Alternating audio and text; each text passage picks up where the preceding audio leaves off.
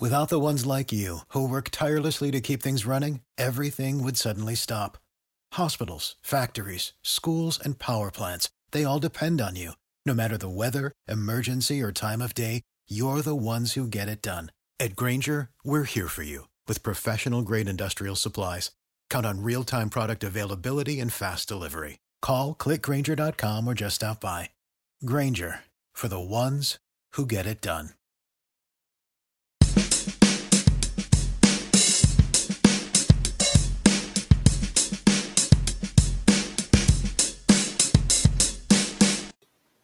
Good morning, Blue Jays fans. We are here on Jaybird Watching, despite the wonderful frigid, winter conditions moving in. We're going to be here with you all off season long, hoping to give you some sort of Blue Jays content every week. And today we have no exceptions to that. But before we dive into that, I want to talk Blue Jays news. We have a whole new coaching staff here under Charlie Montoyo. Well, at least mostly new. So under Charlie Montoyo, we have Pete Walker returning. I don't know if you guys caught my article, but I don't think that's exactly a good or a bad thing at this point. Is one of those things I could have seen it going either way. I was just a little shocked to see him coming back. We also have Luis Rivera coming back. Guillermo Martinez is going to be taking over the hitting coach duties. Dave Huggins is going to be taking over the bench duties.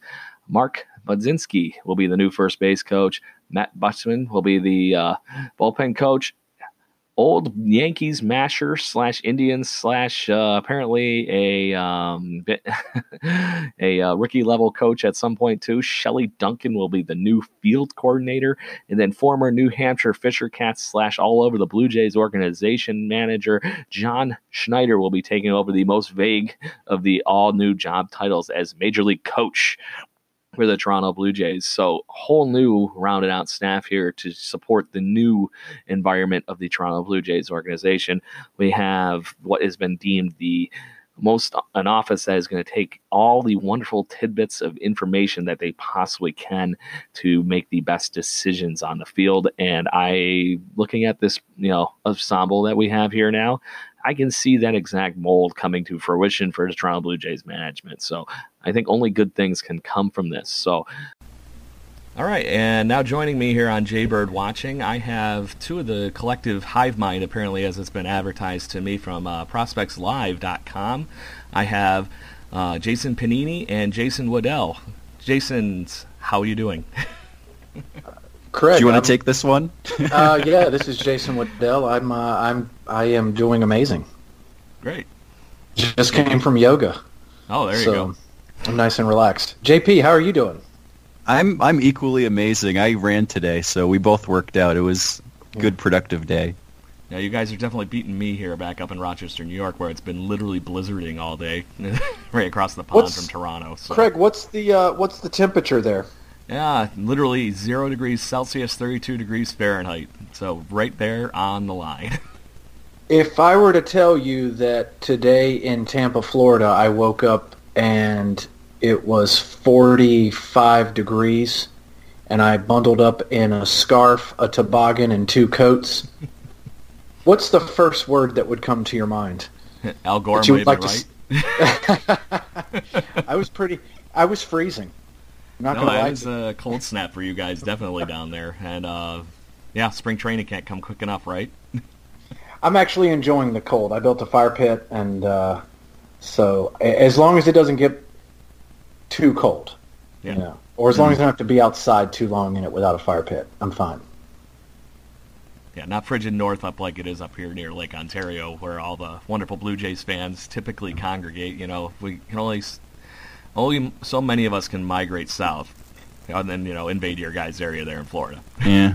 I think the one word might be punchable, Jason. You're sounding very punchable.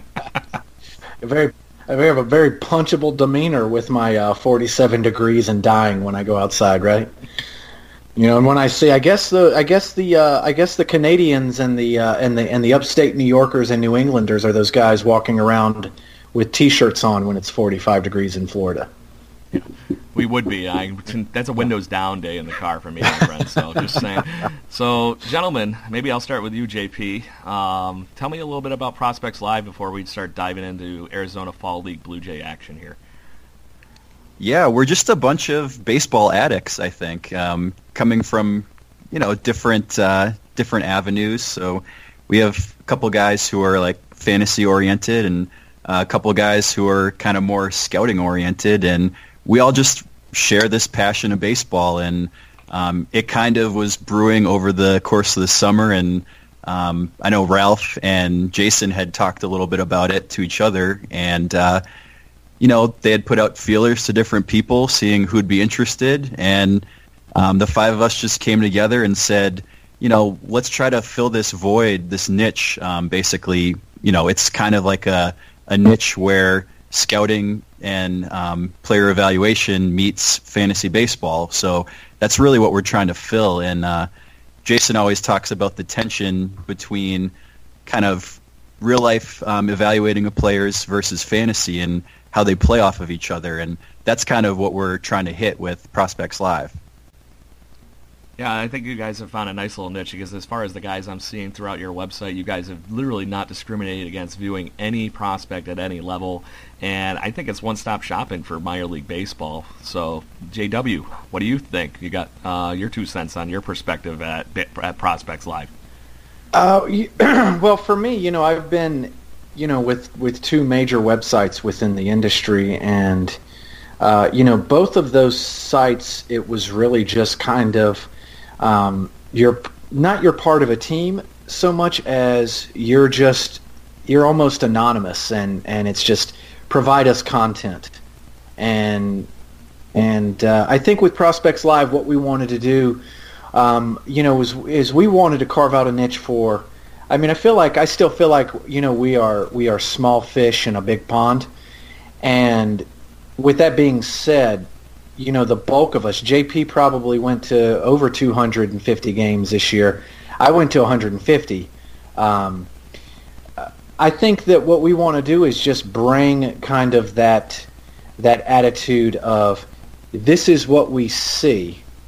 We're, when you go to that many games, you're going to be able to put things into context. And I think that a lot of the major sites, and having worked for 2 of them, they don't necessarily have that sort of, I think, idea of, we go to all these games and we're speaking from what we see versus, we're all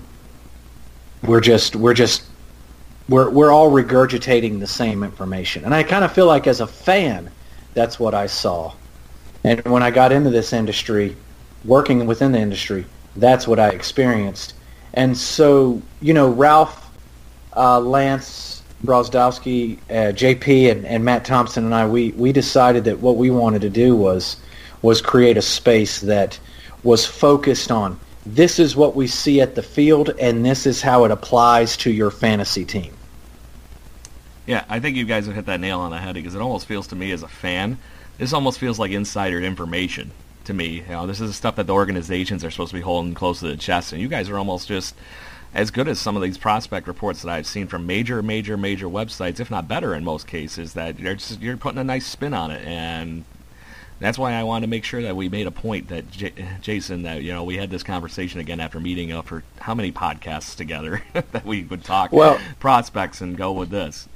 Well, I just want to plug JP, real quick, not in a sexual way, not that there's anything wrong with that, but I'm just a regular dude that goes to a shit ton of games.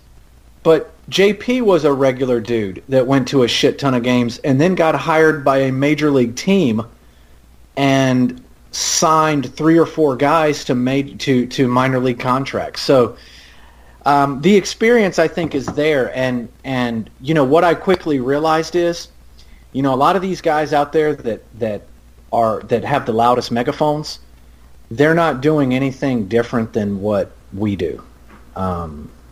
So I hope that Jays fans will kind of migrate over to Prospects Live.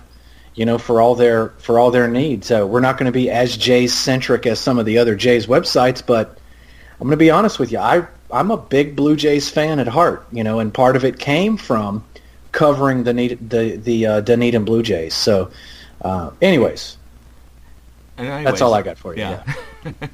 So, JP, correct me if I'm wrong. It was the Milwaukee Brewers guys, right, that you've been scouting for? Yeah. So it was from basically May to August. I scouted independent league baseball for the Brewers, and it was a crazy run. Really busy, but you just grind and do everything you can. They actually were, taking my feedback and listening to it. So then, that made me feel great. They signed a couple of my guys, and I can't go super in depth and detail into it, but yeah, I worked for a team, at least at a subcontract level, so that was really cool. Yeah, I think that attests to how good the stuff is that's coming from your guys' website right there. I think that bottles the whole thing right up there and puts it in a nice summary for you. It's gotten noticed on a major league level what you guys are doing, so it can't be bad. So, yeah, let's keep it rolling. Exactly. So as far as all the fun goes, guys, we're here to talk on Jaybird Watching here about the Toronto Blue Jays, guys. The Toronto Blue Jays were fortunate enough to be able to send 6 good prospects to the Arizona Fall League, which is becoming more and more competitive every year, it seems like. And this year, I kind of feel like almost the hype level and the broadcast level of the actual events of the league were on a heightened level. Maybe it's just because I happen to see more stuff on Twitter than I usually do about what's going on, or maybe this is the Vlad chasm, or something like that that's going on. So, as far as all the guys go, the Blue Jays ended up sending, we got obviously Vladimir Guerrero Jr., Kevin Biggio, Santiago Espinal, Nate Pearson, Zach Jackson, and Jackson McClelland. Obviously, there's some guys in there that we know are going to make the majors, and a couple of guys that probably have a really, really good shot at it. They might not be, what their current roles are, or maybe they're going to be definitely a bullpen arm or something like that. But one guy we got to talk about first, and I'm sure this is the guy JP was, literally salivating at while he was sitting at the games. I'll let you dive in, JP. I'm pretty sure you know who I'm talking about. Is it Vladdy or is it Vladdy? It's somebody else. Oh. Just kidding. Actually, you sure it's not Santiago Espinal? I do love Santiago Espinal, but I don't think he was quite getting the hype engine with a 17 mile per hour StatCast hit. Oh yeah, that was great. Vladdy was so much fun to watch over the course of AFL, and recently, a couple days ago, I put out a list for my AFL top 25 prospects, and I had Vlad in there, number 1 on my list, and I rated him as a roll 80, meaning a potential Hall of Famer or cornerstone franchise type guy, moderate risk. And I just want to put some words to how absurd that is. Like, putting moderate risk on that kind of a role is just incredibly rare. I mean, prospects like this don't even come around every year. And in terms of just the bell curve, like an 80 is 3 standard deviations greater than the mean. And in a normal distribution, that's only 3 data points in 1,000. So, I mean, we're talking really rare premium talent. The bat is just incredible. Good bat speed, barrel control, really nice eye for the zone. And the crazy thing about Vlad this fall was I didn't even feel like we were getting premium Vlad Guerrero. There were definitely times when just the body language looked like maybe disinterested, or it wasn't necessarily primo Vlad, but you could still see at age 19 he's just an immense talent. And I thought he looked decent over at third, but you got to imagine, as the years go on, he's going to get even bigger and stronger. More power is going to come, and I think he's a first baseman long term. But that doesn't make me any less enthusiastic about him. I think this guy's going to be a star player. You're looking at a guy who should generate 5+ WAR year after year, and I think he's a franchise cornerstone for the Blue Jays. Yeah, those numbers you were calling out there with the deviations and everything, that literally spells out generational type player. And I think that's what the Blue Jays fans have caught over the last year, especially. Yeah, it was great to see him playing in Lansing and Dunedin winning championships with the Dunedin Blue Jays, but he's coming full force at this point, and there's nothing getting in his way at this point. And it's just going to continue, and I think it's going to be one of those, like I said, this is the Blue Jays version of Mike Trout. And that there hasn't been anybody as good as Mike Trout since Mike Trout. So, I think what you're going to see is I get it that Mike Trout is, when we're talking WAR, right? I've been on Reddit. Mike Trout is the guy. But from an offensive standpoint, as good as Mike Trout is nothing compared to a young Miguel Cabrera as a hitter only, as a young Pujols, and as a young Frank Thomas, right? The numbers he puts up, and I'm a curmudgeon. I'm gonna turn 40 in a month. I still think that strikeouts are lame. So when I look at Vlad, I see young Miggy, young Pujols, young Frank Thomas, right? At that point, I could give two flips about his defense. Whether he's at third, first, left field, or DH, you cannot find a 300, 400, 500, potentially 600, slug type hitter that's going to do that for the next 15 seasons, barring injury. It's Vlad and everybody else from an offensive standpoint. Right, but as an amateur scout and JP as a former pro scout, we do like to factor in defense a lot. But his bat, I think, is so special. He's one of the few guys where the bat's so good. Who cares about defense? Yeah. Keith Law just wants to fucking talk shit. Who cares? Who cares about his defense, Keith Law? Oh, and just the advanced approach for his age, too. I mean, it's not just like he's bat speed and that's all he has. I mean, That's only a piece of who he is. I remember talking to a guy in Dunedin last year, and I think he was a former scout. He might have been retired. I don't know. He was just a really old dude who seemed like he knew a lot about baseball and had a lot of connections because a lot of the players and the other scouts were talking to him. And he was just talking about when Vlad was 17, he was facing Drew Hutchinson in a exhibition game. And Drew Hutchinson's, he's nothing special, but Drew Hutchinson is a major league pitcher. And so for a major league pitcher at the time when Vlad was facing him, in order for Drew Hutchinson to be a major league pitcher, he's able to extend the plate with his off speeds. There is a level of command that he has. The fact that as 17 years old, he was throwing Vlad's sliders off the plate, basically pitchers pitches in pitchers counts, and Vlad just the takes, those mature takes, like I pick it up immediately out of the hand, and I don't want that. Yeah, those are the type of things that like scouts and myself and JP that we rave about because we don't see that too often. It's hard to impress scouts too. Yeah, even a guy like Fernando Tatis Jr., who we love, there's still some significant swing and miss issues and some pitch recognition issues, that he's got to work through in order to consistently hit major league pitching.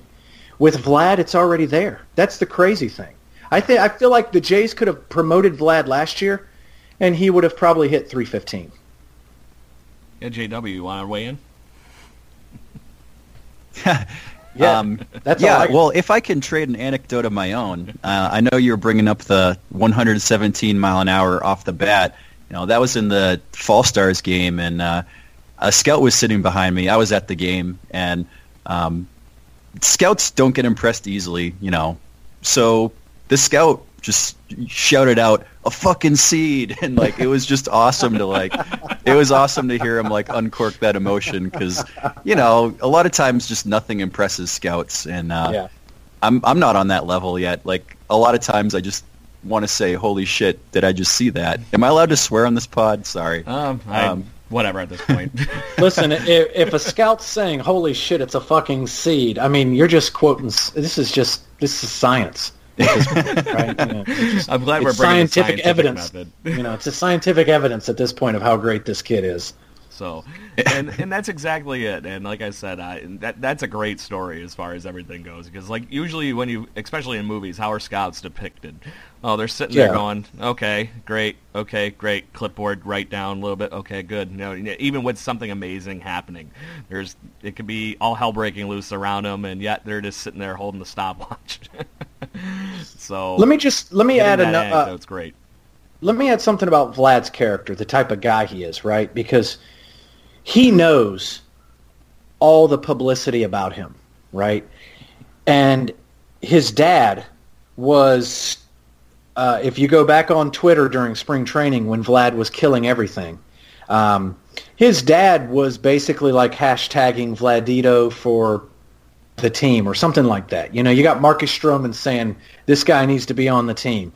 You got his dad saying he should make the team out of spring training. We knew it wasn't going to happen. But I say all that to say that, Vlad is very much aware of how good he is. It was his own personal goal to be in the big leagues by his age 18 season, which he wasn't able to meet. So he knows that he belongs there. But it's not this cockiness like he belongs there. So I was talking to a player's dad, and he was talking about how Vlad was, they left the game early and Vlad was off that day. Long story short, they saw him at a restaurant and they were like, hey, I'm so-and-so's dad. Love watching you play, yada, yada, yada. And then Vlad went and ate with his entourage and this dad and his wife went and ate as well. They went their own separate ways. But he said that Vlad came up to him before he was leaving the restaurant again to shake his hand and tell him how much he appreciated him, and then left, right? So, it's one thing to, I think, I guess talk to the common man, right? Or even though it's a player's dad, he's not necessarily a common man, but talk to the common man before, but then seek him out afterwards, to give him some love. So I think that's the type of guy Vlad is. And those type of character things, it doesn't necessarily translate to greatness on the field so much, but I think it will translate more into just how beloved I think this guy already is and how much he will be. Yeah, and this goes great with all the arrow shooting when he does good on the field and all the general just fun of the game. It is a game. It's supposed to be fun, and then hearing these kind of stories about the content of his character around the game, I think it attests to what the Blue Jays recruiting policy has been over the last 5 or so years, at least, trying to find not just good ball players but good people. This is going to be a guy that's going to be a center of a dugout and somebody to build a team around, period. So it's just once in a generation thing, and it's only going to get better as they built a nice ensemble of players around him. And I know we've been gushing Vlad here for the last 10 minutes now, but that's how important he is. He's going to suck a void up wherever he goes because he's so talented. So this is how it is. So he's what you build a franchise around. So the Jays are in good hands. Exactly, and I think that's one of the reasons why they are holding him so close to the chest with what we all know is the service time thing, but nobody will ever turn around and admit from the Toronto Blue Jays organization. So, but anyways, before we dive into other political problems, we want to talk Arizona Fall League. So. Oh, right. Yeah. As far as all the good stuff goes, were you guys in the ballpark when he hit that off of, funny enough, his now teammate Trenton Thornton, that 117-mile-an-hour crush? You said that the scout behind you said something, but how did that just ring through the ballpark? Because you could hear it clear as day in the video feed, and even I had a jaw-dropping moment with that. It almost sounded like an explosion. Yeah, that's exactly what it sounded like. It's a cliche to to say, the ball sounds different off his bat, but that's really what it sounded like. It did sound like an explosion was happening. It was pretty crazy. Yeah, because I always hear that you want to hear that nice sound of the click. It needs to be a nice crisp click of a sound from a bat, and I'm a firm believer in that. And then all of a sudden hearing that, even the video online, and I'm like, wow. You just get baffled by it a little bit, and off a good pitcher too, and a curveball. So if that was a fastball, how hard would you hit it? Yeah, right. So. But that's Vlad, man. Everything Vlad hits sounds like a cannon going off. Even his outs, even his pop-ups. I mean, when I saw Vlad come through Dunedin last year, he probably hit like 230 in all my looks. Bo was hitting everything right off the bat. Vlad struggled a bit, the first month in Dunedin. But even his foul pop-ups sounded like shotgun blast, cannon blast going off. He was just kind of just missing those pitches. So, that's. You almost don't have to watch; you just listen, with Vlad. Yeah, it's almost like you could take a single chop at a tree with an axe and watch it fall down. After he casually walks away from it or something like that. So that's how hard he swings. All right, I'm going to draw that cartoon when I get off of here. Vlad chopping down a tree with one swing of the axe. There you go. One-handed with a nice follow through, like Griffey-like. Which he doesn't do. Something about his swing and just how he distributes the weight and everything is just, it's poetry in motion. But like I said, we can gush about Vladimir Guerrero Jr. all day. I want to make sure we talk about some of these other guys too. And the next closest prospect, more or less, hitting-wise anyway, was Cavan Biggio. And after having a great season with the New Hampshire Fisher Cats, had a decent showing in the Arizona Fall League. I'm going to say it's on par with his numbers in New Hampshire this year. Some of the video I saw, it almost kind of looked like he wasn't going all the way through with his swing, but maybe I'm just not seeing something. You guys had the first-hand look. What did you guys think of Cavan Biggio? Yeah, so I did get some looks at him, from the open face where you can really see the mechanics well. It was a pretty simple, short approach, and I didn't see a ton of use of the lower half. And one of the things I noticed was I think there's a little bit of effort in his swing where maybe that exposes him to swing and miss. And he definitely doesn't get cheated on his swings.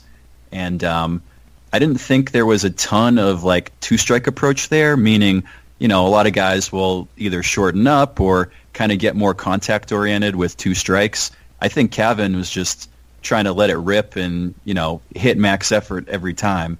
There's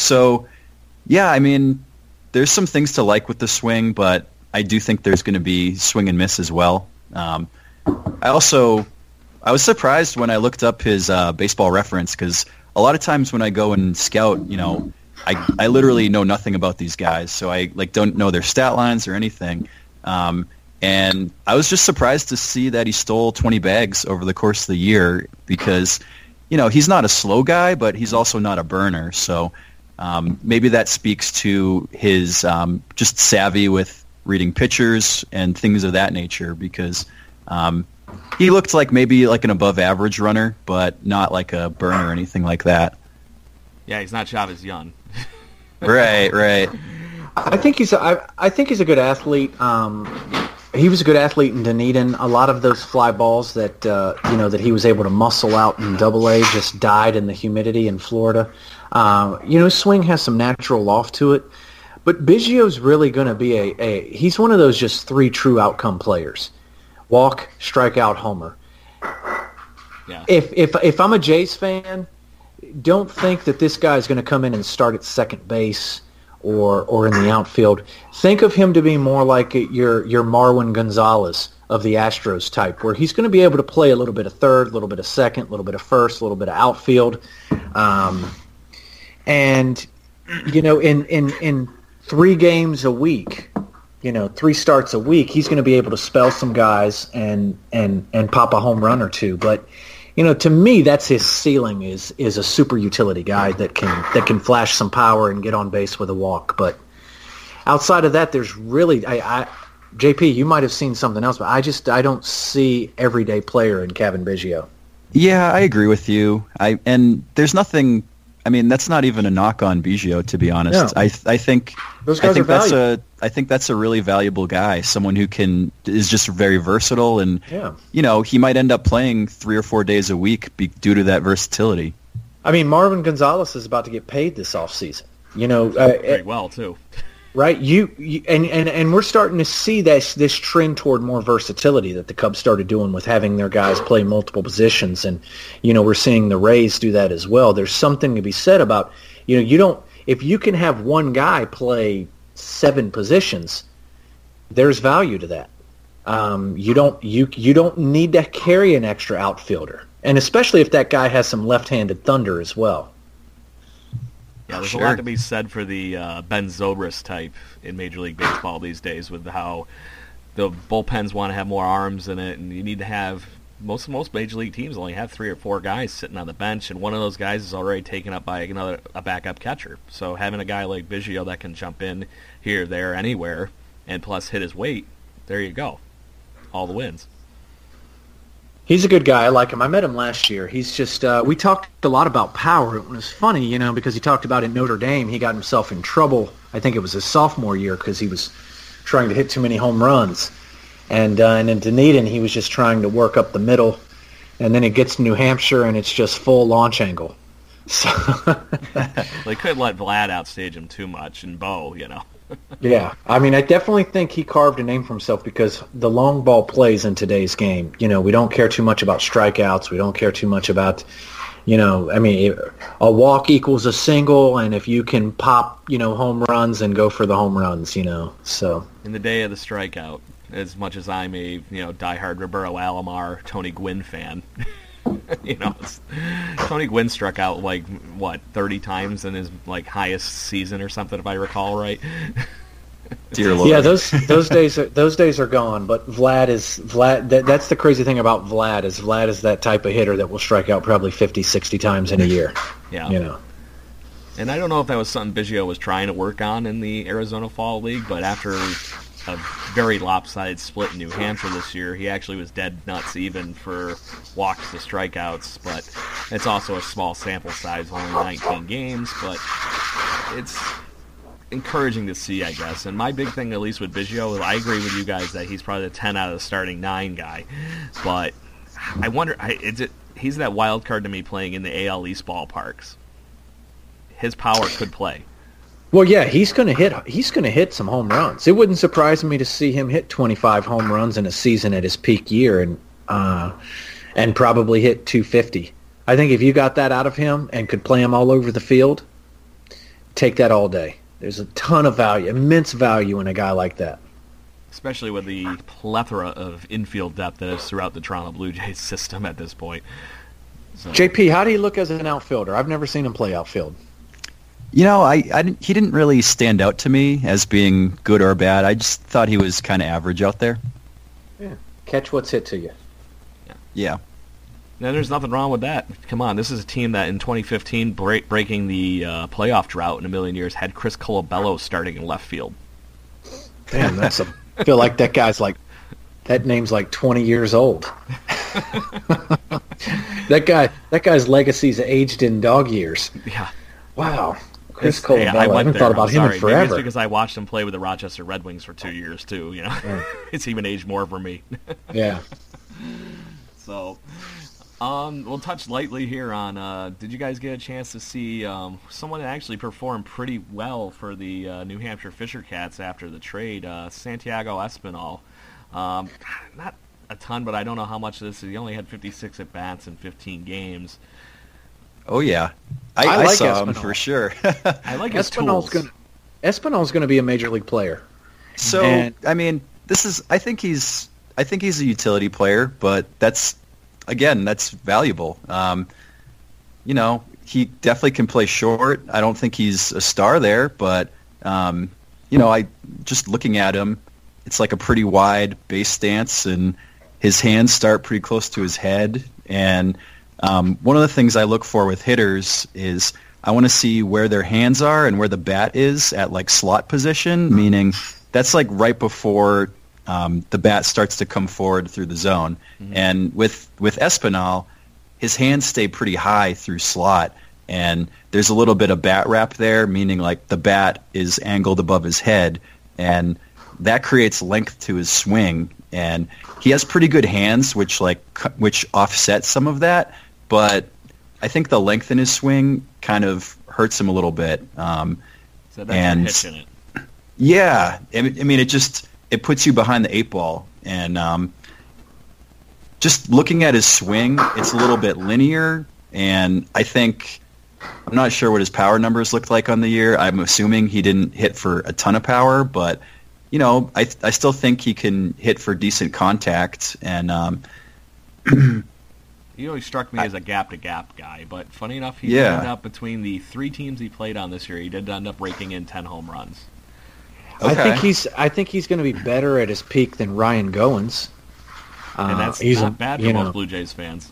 And so I think he's going to be a major leaguer. He's just a scrappy, solid.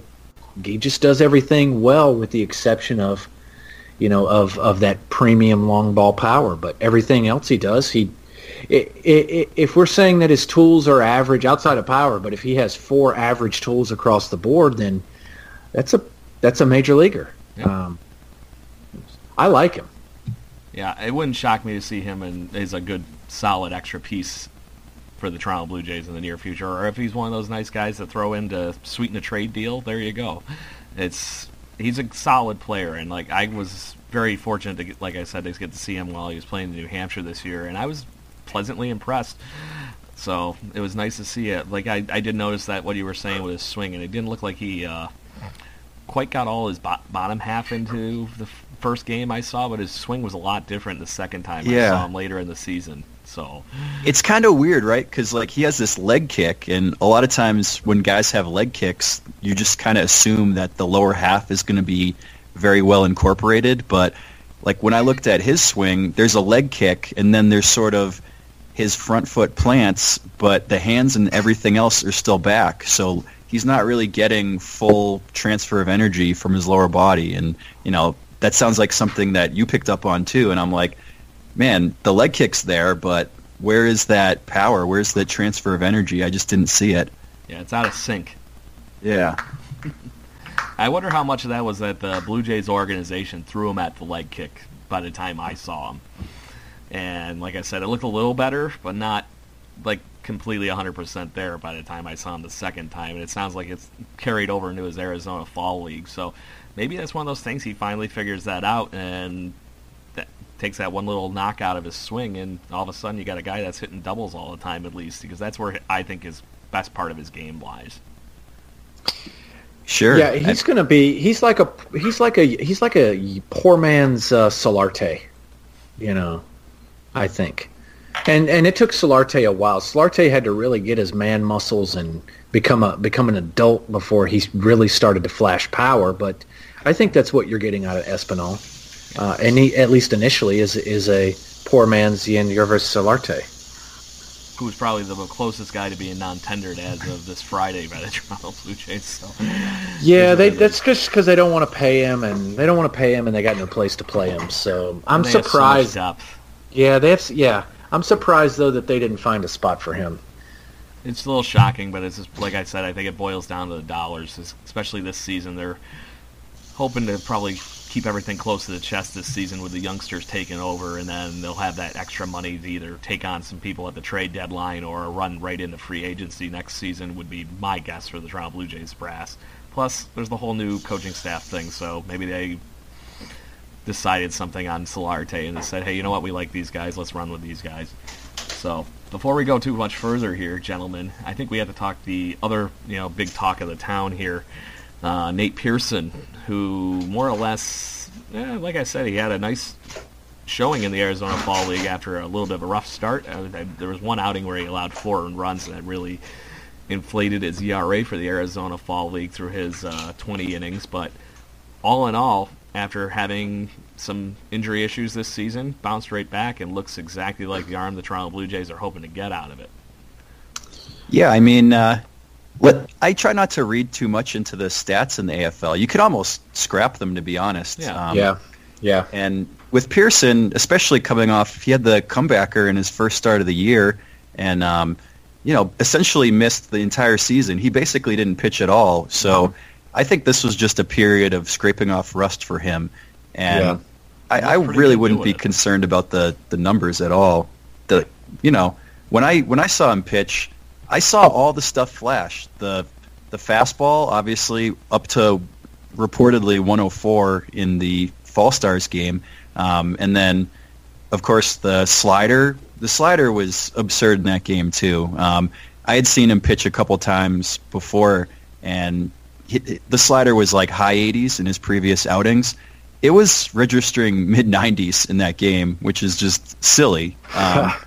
And I actually, the scouts behind me said, is that a cutter? I thought it was a cutter too, but then realized after the fact that, no, he was just throwing so damn hard that was his slider. It just moves that way. Yeah, it was insane. It's like Randy Johnson asking if he's throwing the ball that hard as a slider. Right? It's unheard of. The curve and the change both flashed I'd say as good, at least 55, maybe 60 as well. So the arsenal's there. It's just a matter of, like I said, knocking off the rust. And there's some mechanical things that need to be worked on. Jason and I were at a game together, and one of the things we noticed was he seemed to just have better command to his glove side than his arm side, even with his fastball. So, the fastball command really wasn't there the entire AFL. There were times when he'd be pumping high 90s, but if you're leaving your pitch up or, these hitters are going to have no issue with that, even in the AFL. So, I think he tends to overthrow a bit, and that'll straighten his fastball out. But for the most part, it's that release point. I posted a tweet and I tried to freeze frame his release point, and these were on the good pitches, on what it looked like. There was more bad than good, and it was weird because he worked, I think, 5 scoreless innings, but he didn't necessarily look good doing it. But if you put it in the context of he's had 1 2/3 innings above rookie ball, and he's only got about 25 pro innings under his belt, then it's pretty goddamn good what you're seeing against essentially AA, AAA hitters. Yeah. And like I said, this or JP was saying, this is the potential of 460 plus pitches with a body that's about 6'6", 250. That's an athletic. That's an athletics. This is not a fat kid. This is a strong country boy kid. This is a kid whose college coach told me he compares himself to Nolan Ryan. Now, don't take that the cocky way. Take that as I want the ball. Don't take it out of my fucking hand. I'm taking this and I'm pumping 104. I'm pumping 104 in the ninth. That's the type of pitcher that he wants to be. I think outside of his release point, I think just kind of, repeating his delivery more. I don't see any issues with the arm speed causing future injury. I just think he's fast. The arm action is fast, but it's not like someone like Hunter Green. Yeah, where I felt like when he went down with Sixto Sanchez, where when the elbow stuff started to come up, I was like, eesh, I kind of saw that coming. I was hoping it wasn't, but I don't necessarily see that with Pearson. The effort in his delivery looks more like intent. Like he's not muscling up to overthrow like someone like Zach Jackson looks like he's doing. I'd say it's moderate effort. It's not crazy. And before when you said Jay's podcast tonight, I went and started looking at video.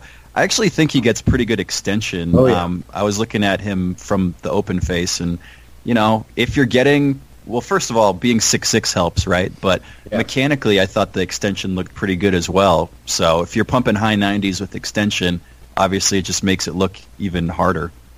Yeah, I think it's great that what you guys are saying as far as this stuff, because when I saw this kid pitch the first time on video and stuff, it honestly jumped out with his delivery to me as Roy Halladay.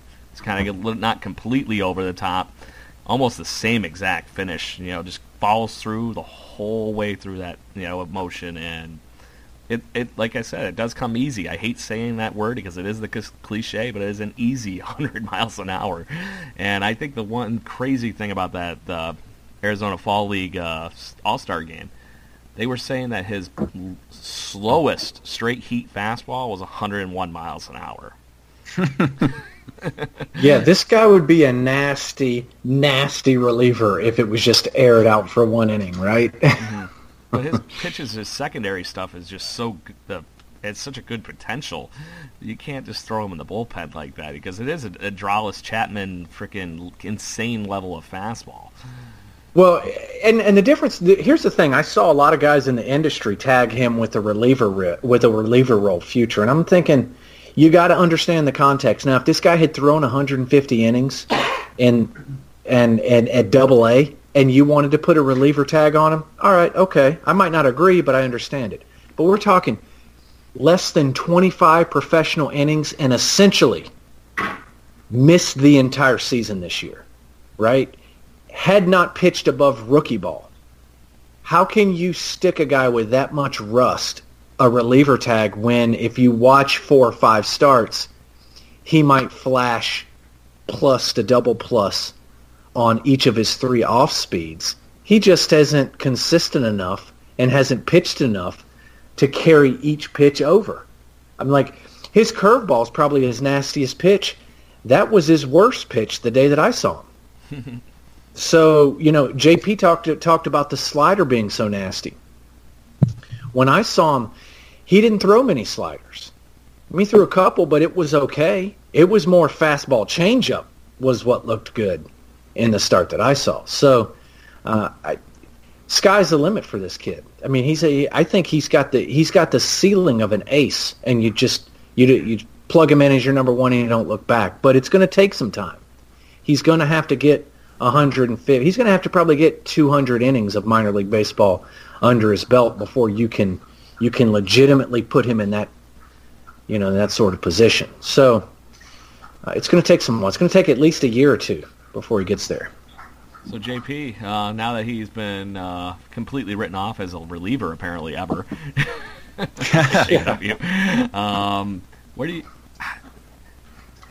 where he's going to be, I think, is eventually going to be an easy pencil in on the Blue Jays rotation. But like we were talking here, it's going to take him some time, and he's going to have to build up those innings. Where do you think this season goes for him? Maybe.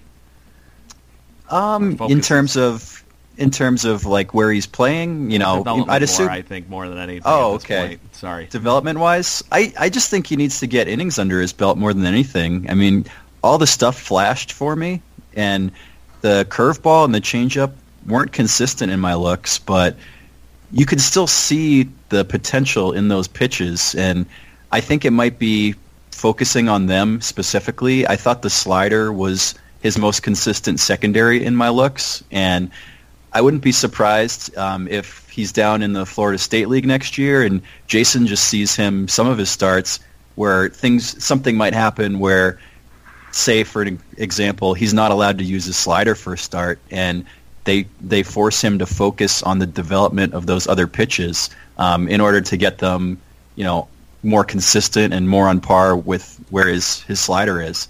I wouldn't be shocked to see something like that happen. And this is why you cannot always believe minor league numbers with pitchers, because that is a directive that they get. You're not allowed to throw your best off speed. Yeah, 100%. So, that's even hitters sometimes. Hey, make sure you go to the plate and try to hit the other way this time. Yeah, things like that. I'm surprised that you didn't see some numbers for like Vladdy and Bo, or maybe that's why Bo Bichette had the quote unquote troubles this year, which I didn't see, but it's just one of those things.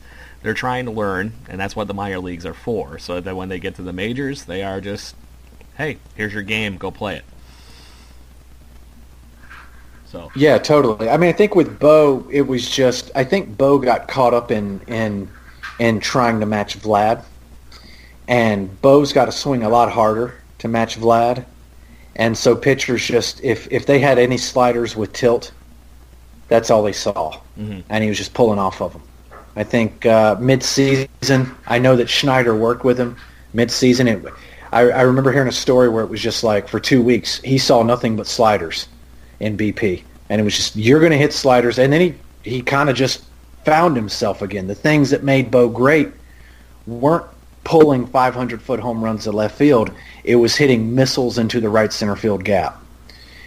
That's when he started turning it around, when he stopped trying to match Vlad. That's what I think deep down, because I saw these guys play together, and they feed off each other. So, yeah, Bo is definitely honestly, I was looking forward to seeing him play in the Arizona Fall League, but I can definitely not blame them for giving him a break as far as everything goes and letting him run out. And he played a whole season where Vlad had more or less that month off, so I can see why they decided to do that. Makes sense from an organization. These are going to be your two main guys in the next few years. You got to let them, figure it out on their own, and they did. I think that both of them were looking great at this point, and it's only going to get better. So, but as far as the rest of the guys here, we'll round out the guys that I'm going to lump into the relieving ballpark here. We already kind of touched on Zach Jackson a minute ago, and then we have Jackson McClelland, who's actually had, looks like he kind of found some of his stuff during the Arizona Fall League as far as his overpowering part to possibly miss some more bats versus where he might have been getting hit a little bit harder during the regular part of the season this year. So, JP, why don't you start with that pairing there? Yeah, so I caught McClelland a couple times, and he was mid to high 90s in my looks. He was sitting something like 94 to 96 and touched 98, 99. I thought there was a little bit of effort in the delivery, but the arm speed is crazy, and at times there was like a natural cut to his fastball, and he has this setup where he kind of starts with his back to the hitter, and it's like a deceptive short arm action, and I think that makes it tough for the hitters to pick up the ball out of his hand.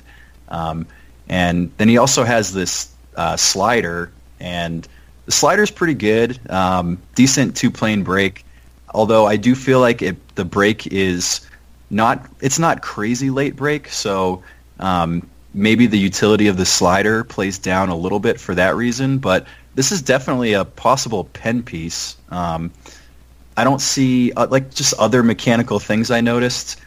I think there's not a ton of lower body use there. It's a little bit upper body heavy, and but in general, I like this kid. I think definite pen piece. I'm not sure. Maybe like a setup type guy. I'm not sure if the stuff is there to close, but I could see him in high leverage setup type role. JP, can I ask you a question? Yeah. How would you compare him to Lou Trevino of the Athletics? Geez. I think Trevino's stuff maybe was a little bit better. I think his secondary stuff was sharper than McClelland's, but they both have pretty nasty stuff overall. Jackson wasn't McClelland. He wasn't protected, so he's going to be eligible for the Rule 5 draft this year.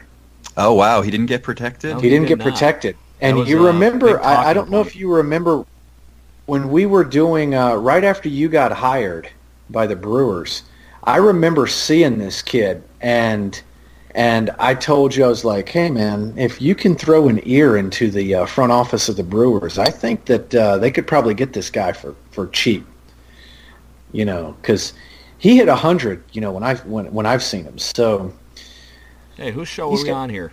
I'm just saying. He's got a big arm, man. I like him. I think there's some deception. The fastball does straighten out a little bit, and he can get in trouble. He's got a really he just can't blow guys away. I think hitters are too good now with velocity, but there's enough deception and there's enough arm speed that I think in short one-inning burst, and he can go multi-innings. He throws also, I believe he throws a third pitch. I can't remember what it was. It's a changeup.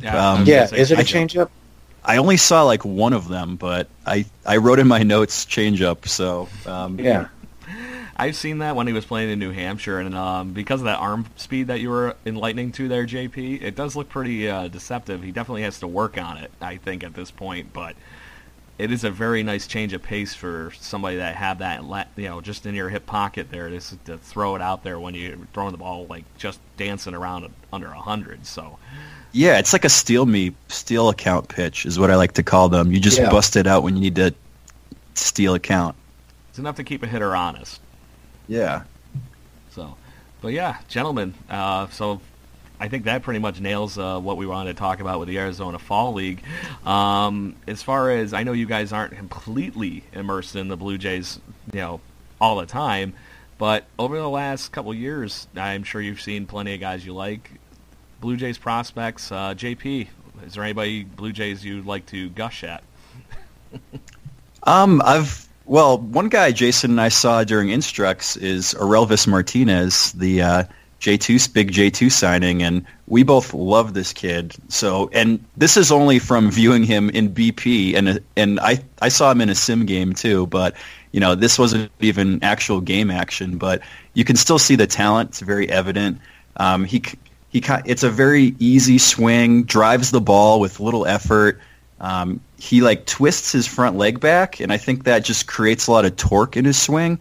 And it was pretty serious all-fields power. The first day I saw him just pulling most balls. The second day I saw him using opposite field more in the BP, and you can just see the talent. And it's sort of crazy, and this probably just sounds like I'm taking too much of batting practice into account, but this kid's going to be special.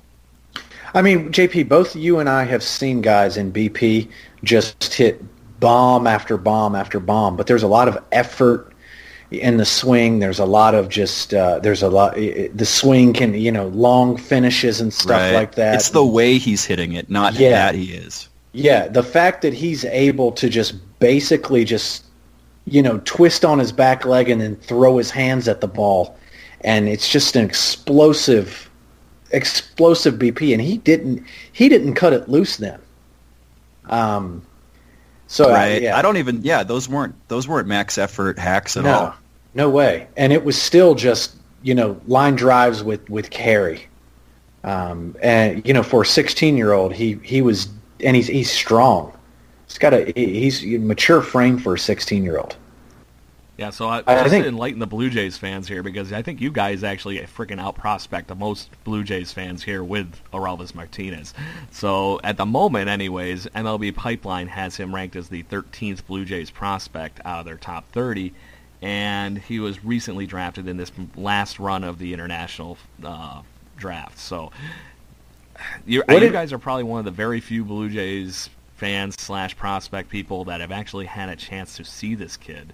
And well, who cares about Pipeline, Craig? We think that's too low. Where do you guys rank him then? Come on. Well, I don't know. I don't have the site pulled up. Let me pull up the website real quick, and I'll tell you where we had him ranked. Hold on, because I'm looking at the video still. It's been like 2 months. I feel like since I wrote that Blue Jays top 30. Let me pull it up real quick, and I'll tell you where we had him. I kind of feel like that was close. We're close to where they were. Well, they're close to where we were because we've actually seen it. Yeah. But regardless of where I think he is now, without having stepped on a professional field, this kid has a chance to shoot up into that top 5 next year, and that is if Bo Bichette and Groshans, or I'm sorry, if Bo and we'll just say Jansen, right? That's. Jansen's going to lose his eligibility. Vlad will lose his eligibility. But even if those guys were still in the top 5, Orelvis has the tools to shoot up into that top 5.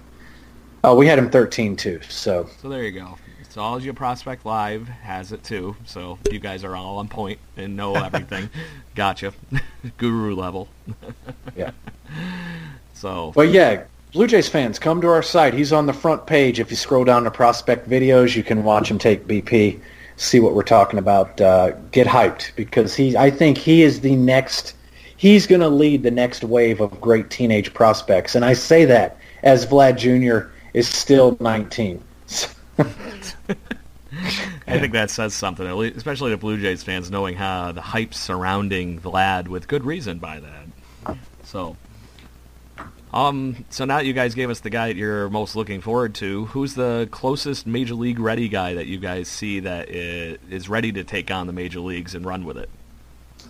I think I can safely say that JP and I and Danny Jansen are all registered at Target, Bed Bath & Beyond, Home Depot. So If you want to get us a marriage gift, I think that we are both.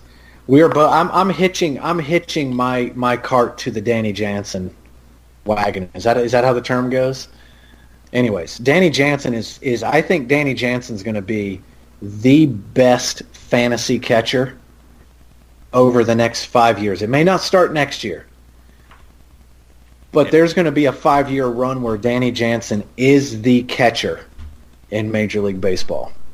He is going to be the dude.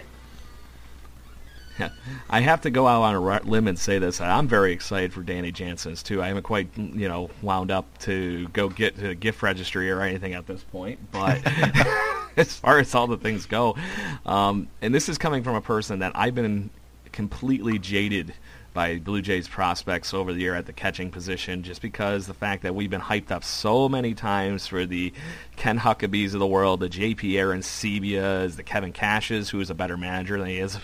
So it's insane the fact that I'm actually excited for a catcher after those names drop through Blue Jays history. And this kid is ready-made, in my opinion, and watching him hit at the AAA level this last year with the Buffalo Bisons being, here in Rochester, New York, all the time. I went every time I had a chance to go see the Bisons, and he just knows how to hit. And yes, it might have been all of a sudden the glasses that might have been the big deciding factor in him being able to see the ball and distinguish that, but it doesn't matter. He had the skills before that, and it's just night and day now that he's actually making good contact with everything because he can see it. JP, you want to talk about the Blake Snell at bat, that it was like the most impressive strikeout we've ever seen? It really was. From a hitter standpoint. Jansen strikes out, but our jaws were like, this guy's a fucking dude. That was like the biggest takeaway of that entire game was Danny Jansen striking out. But against Blake Snell. He just made Snell work so hard for it. He was laying off just nasty breaking pitches, both sides of the plate, and I think he worked it to a full count before striking out. So, I mean, he easily could have gone down. I think probably 3/4 of the hitters in MLB would have struck out on 3 or 4 pitches there. But just the fact that Jansen made him work and was able to lay off, Snell's stuff is nasty. So, just being able to lay off of that, and the feel for the zone is 70 grade, maybe 80 grade. He has immense pitch recognition and a feel for the zone. I think that's probably his best skill as a player. Yeah. And in the Rogers Center with these juiced balls, geez, forget about it. He's going to hit 15 home runs last year. It wouldn't surprise me if he hits 20 next year, easily. Those 3 days at the Rogers Center were actually very impressive, too. So as far as everything goes, the thing that regardless if the ball goes over the fence, Danny Jansen's going to pepper the living heck out of that outfield wall. Yeah. So the power's there, and it's going to come out in spades, I think, in the AL East ballparks. But I think the thing that impressed me, like you guys said there, other than the pitch recognition is through the roof. I saw similar of those at bats while I was watching him face major league and ex-major leaguers here in the International League. But for those of you not scoring at home, Blake Snell just won the Cy Young Award. And then if you are scoring at home, who cares, according to what Bob Uecker says. So Blake Snell is the nastiest pitcher I've ever seen. I haven't seen a lot in person, but of the ones I've seen in person, Blake Snell is by far the nastiest. Takes the cake. So gentlemen, JP, maybe you want to start as we wrap this whole thing up. We usually like to try keeping these around an hour on these Jaybird watchings, so we're about that line right now. JP, what are you working on at the moment, or what can you divulge that you're working on, at the moment for Prospects Live?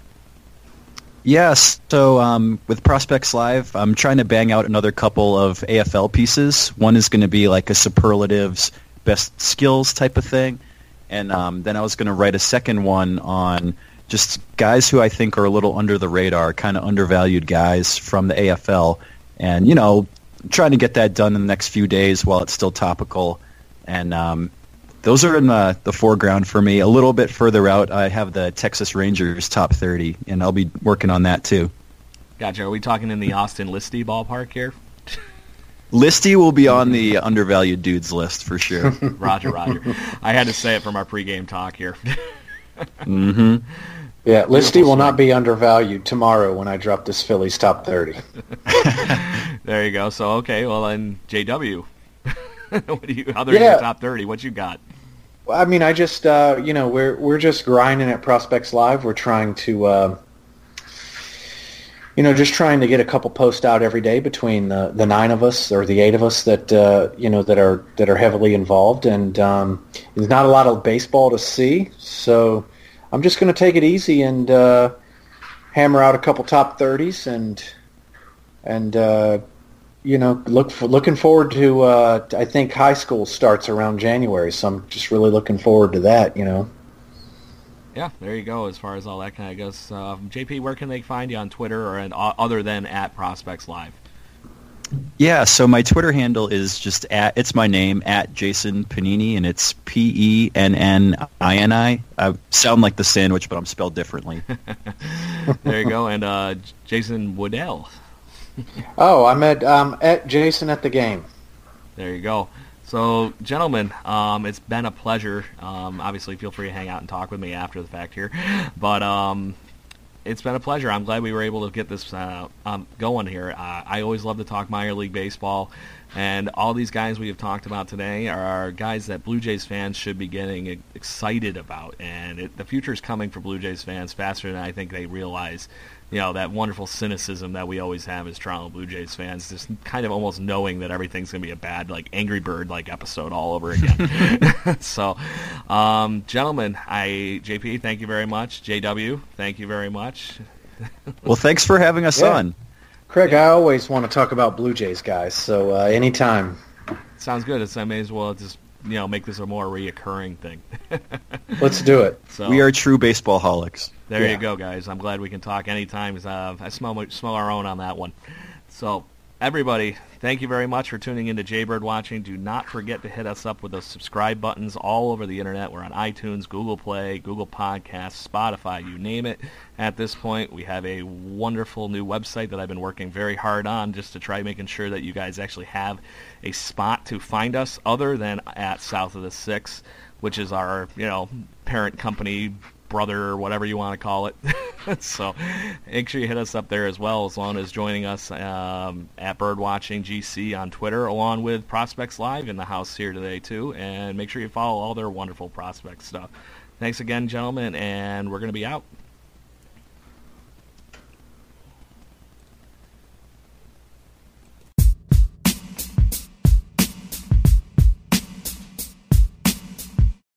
Without the ones like you, who work tirelessly to keep things running, everything would suddenly stop. Hospitals, factories, schools, and power plants, they all depend on you. No matter the weather, emergency, or time of day, you're the ones who get it done. At Grainger, we're here for you with professional-grade industrial supplies. Count on real-time product availability and fast delivery. Call, clickgrainger.com, or just stop by.